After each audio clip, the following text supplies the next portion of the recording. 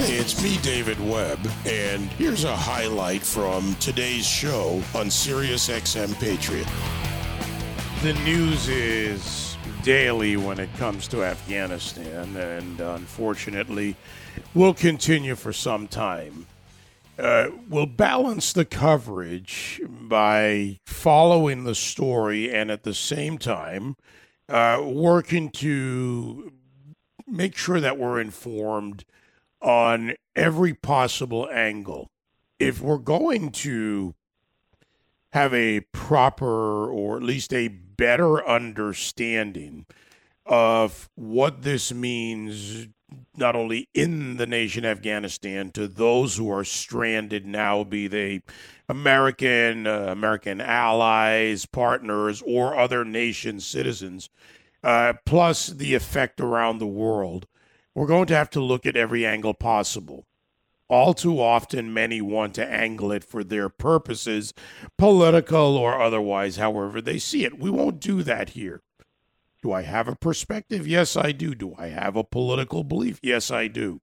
But analysis is to put that aside and take a look at it, which is what we'll continue to do here.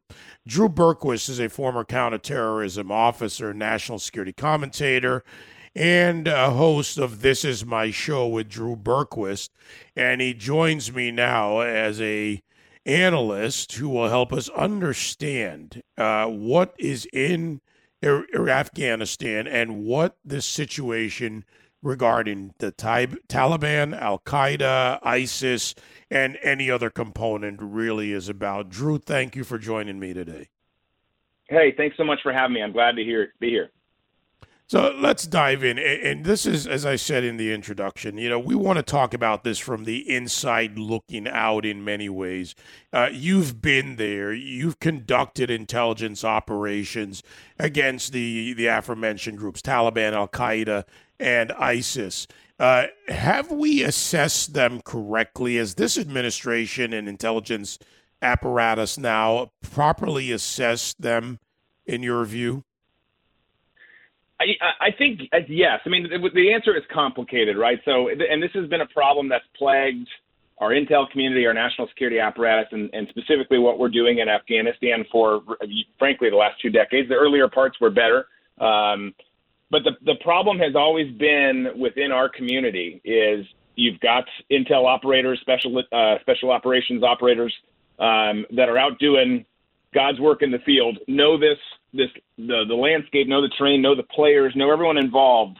But sometimes you just can't get DC and the headquarters elements to listen.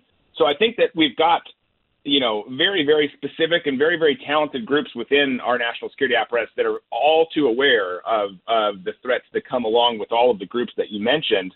The problem is the truth that comes out of that is not always the narrative that the government wants to push, because it would, of course, send people into panic.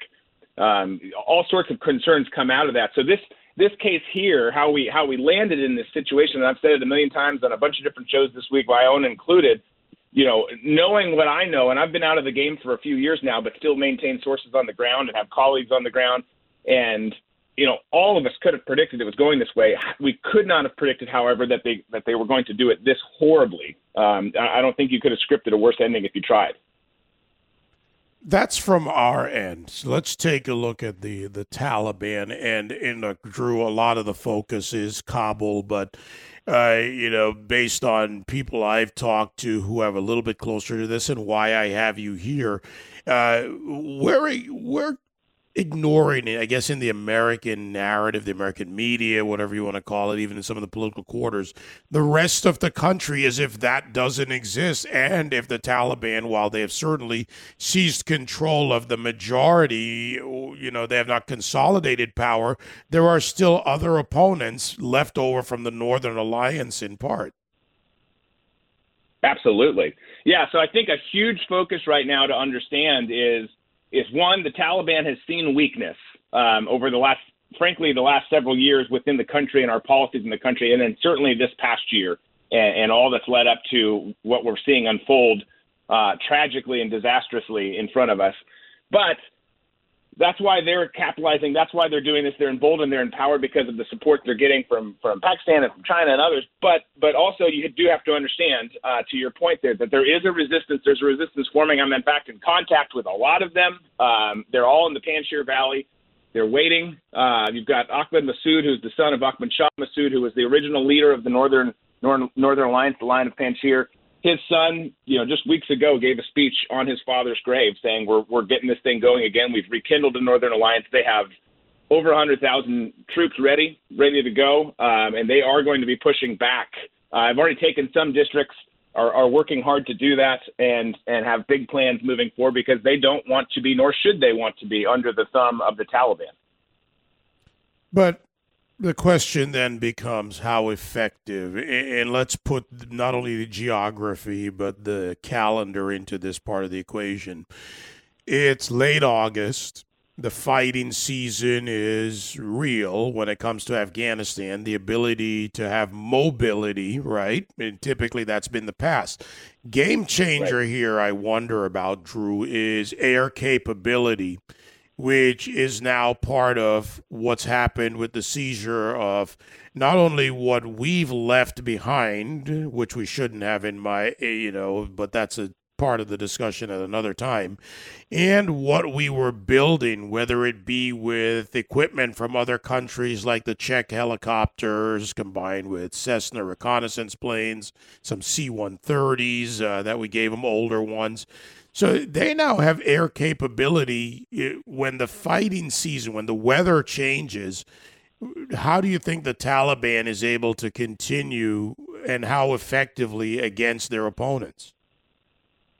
Well, that's a great question, and something we're going to have to kind of wait and see. It's one is traditionally there always has been a fighting season, which probably sounds odd and different to people back here at home. But that's how they do it. The spring and summer are fighting season. As it gets cold and the weather changes, things calm down. They don't go away. They just calm down a little bit on a percentage level. So one, it's going to be interesting to see how that changes, if it does at all.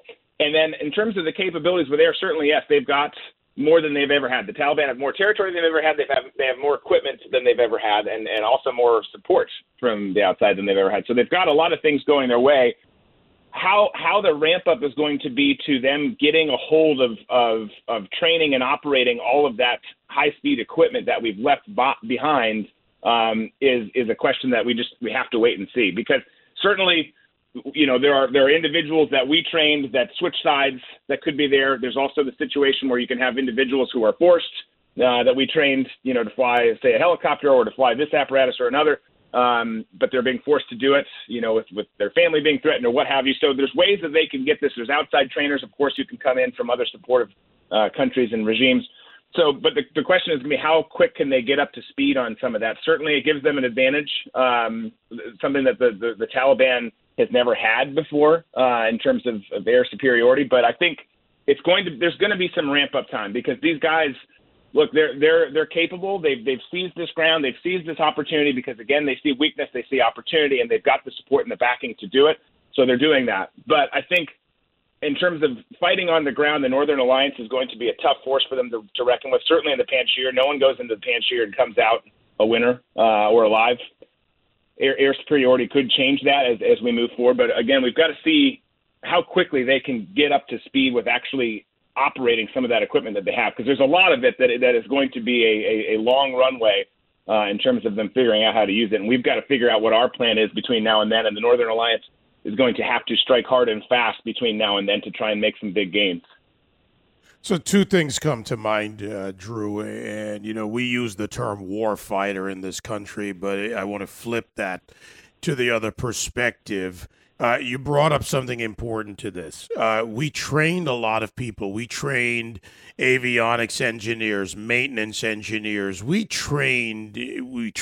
helped translate the manuals from whatever language, say Czechoslovakian into Farsi, whatever was necessary. And there was a generational training of the older group and the younger flyers, fighters when it came to air capabilities, whether they're switched or forced, and survival becomes a factor, right? Let's be very realistic about this. If your choice is burn my family alive, as the Taliban has said they would do to those in Kabul who fought with air capabilities, the 777th Squadron, 777th Block, right, who supported night operations and air operations. If your choice is that, people may decide to switch. Survival is a strong driver. That can help train them faster, which then brings into the point how soon they're able to ramp up their capabilities to extend beyond the closure of the passes, the quote fighting season. And, to what extent to go with that, can the Panjshir Valley effort expand? That's, a northern part of the country, but there's a lot more country. Yeah, again, if I had all the answers, we probably wouldn't be in this situation. But I think that you're absolutely right about the survivability part, and people need to understand that. And I know people get frustrated sometimes when you hear stories about people flipping, and there's always been a saying that Afghans are for rent, not for sale, and that's true for a lot of them. But there's also some very, very hardworking, loyal fighters there who, when their backs are up against the wall and using the exact scenario or description that you explained, your family is threatened. Your family is either going to be burned alive, they're going to be beheaded, they're going to whatever. All nightmare scenarios. You do what you can. You do what you can to survive and keep going. But to the point, it's gonna depend. The Northern Alliance does have some air capability. They've got about 75 plus helicopters and some other rotary aircraft right now that they can utilize and will utilize. So again, I think it's going to be a race because there's people coming in. Securing the north and securing the border, particularly some of the passes along the eastern border, is going to be an effort that needs to be accomplished quickly and swiftly by the Northern Alliance, and they're going to want to, and I know that is part of their plan. I know that General Dostum is wanting to do that so they can stop foreigners from coming in. They're regaining territory, but they're also preventing some of those pipelines from being executed and getting additional fighters in there to go against them, the Northern Alliance and the Afghan people. So it really is. It's a race against time. Who can execute best in the next several months is going to be key. What slowed things down a little bit on the side of the Northern Alliance has been the international pressure. There's a lot of people. Masood has been in meetings in Pakistan and France and others with people pressuring him to try and strike a deal with the Taliban, which he's come back and said, well, look, we'll do an election. And if the people, the Afghans, vote you in, which of course they would not, no one wants the Taliban in power, then you can rule. But the Taliban, of course, will not do that, and the Northern Alliance will not bend a knee. So it's going to lead to fighting and bloodshed, and we'll see how this goes. But it's not going to be pretty. So logistics, a lot of this comes down to logistics. Drew, my guess, Drew Berquist. Drew, the Northern Alliance, and just even in air capability, but in other weaponry, right, Armin, they have to. If they have to resupply. Do we have a clear understanding of their ability to do that, including if they have to buy from the outside? Do they have the ability to purchase? We have to be very realistic about this for the American people. Arms supply exists. Can you buy? Can you transport? Because once the bullet leaves, you have to make another one. Yeah, absolutely. Yeah, so working as an intel officer with the agency, over 30 deployments in country there in Afghanistan alone, part of the things that we would do sometimes to work to help get our allies and partners supplied was we would bring stuff in, but sometimes even that system went down or there was a pause or a delay and we'd have to find other ways. So there are methods where you can get stuff into country through, private organizations, other third-party type arrangements where stuff gets in. The Northern Alliance now has been speaking with France. Has said that they're going to help them. TBD on what that means exactly and how what their logistics chain and supply chain is going to look like. But they've said that they're willing to, at least behind the scenes with Masood. Tajikistan, as of earlier this week, was going to help and was already starting to send in ammunition and food. According to someone who I talked to yesterday, the Russians have intervened on the Tajikistan side and said, "Hey, stop that! Do not get involved." So that's apparently slowing down. So that's going to be, to your point, David, going to be a struggle for them. They're going to have to figure out what those supply lines are, what their allies are, where they can get stuff in and out of. But I'll tell you this. These people are resourceful. They are survivalists, and they have done this time and time again over the history of this country. And I believe wholeheartedly that the Northern Alliance will continue to figure it out, get what they need, and push back. It's not going to be easy, but they will find a way to get it done. Here's an angle that I have not heard discussed anywhere, but I've tried to look into it and just thinking from a point of analysis. And you just brought up Tajikistan. There's somebody in this mix who doesn't like and certainly has made it clear where his stance is on the Islamist part of Islam, right? And that man is Vladimir Putin. Whether it was the 90s, you look at the Beslan school bombing, you look at the Chechen issue, what went on there. He has a clear stance on the spread of radicalism. So is he likely to provide aid through the stands, former Soviet bloc countries, but geographically easier than trying to get in along the Pakistani border with airplanes and that narrow corridor to work with? And is there a possibility that Putin or some of the Putin-supported allies or partners would work because he doesn't want the spread that comes closer to Russia?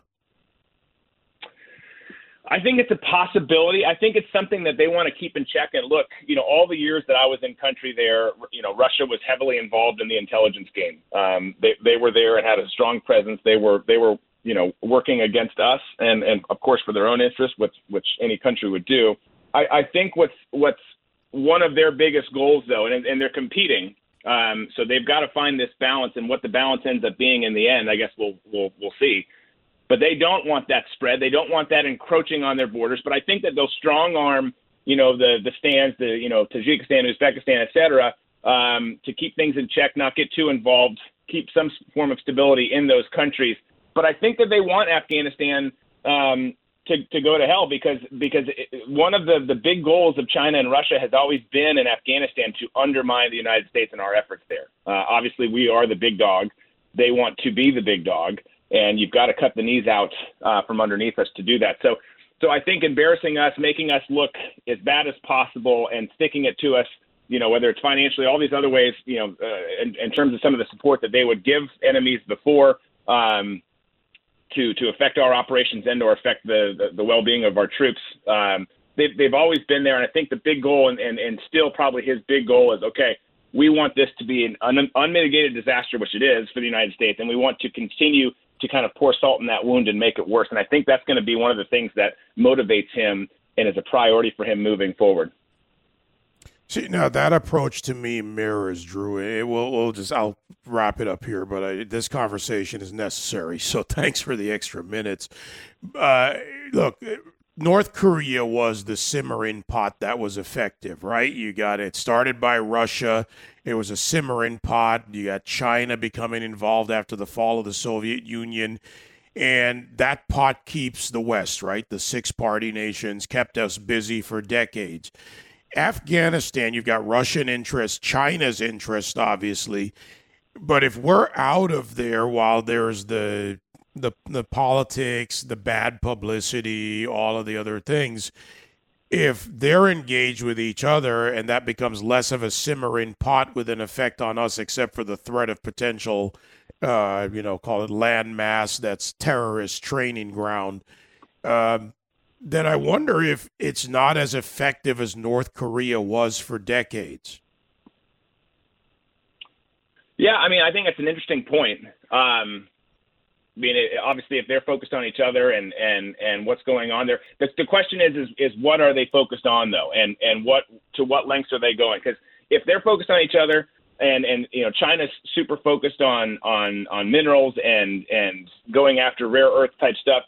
Russia's going after their goals, but they're keeping things in check, and it's not becoming an absolute safe haven. Then maybe there's an outcome or a scenario where it's not as awful for the international community and certainly for us. But I don't. There's reports of Al Qaeda training camps in at least 19 provinces already. Some of those were there prior to this, but this is going the wrong direction fast.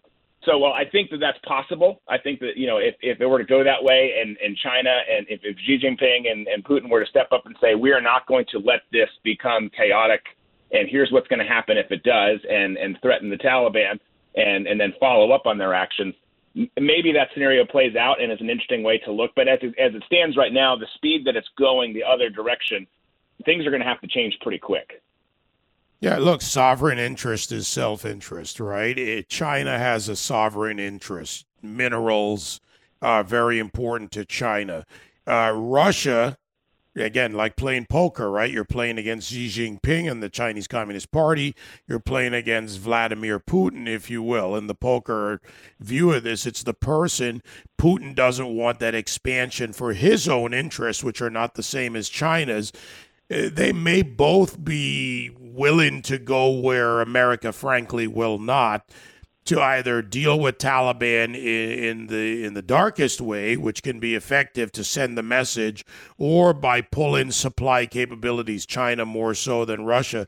I think this is a different dynamic. We don't have a DMZ as we do in the Korea Peninsula, right? We don't have that factor. Right. So if we're out of there, China and Russia, for their own interests, could help maybe not balance but offset how far those groups go.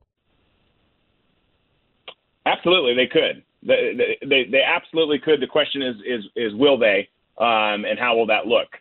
So it's. I mean, I tell you, it's such a complicated country on the ground within Afghanistan, between Afghan people and the different tribes and affiliations.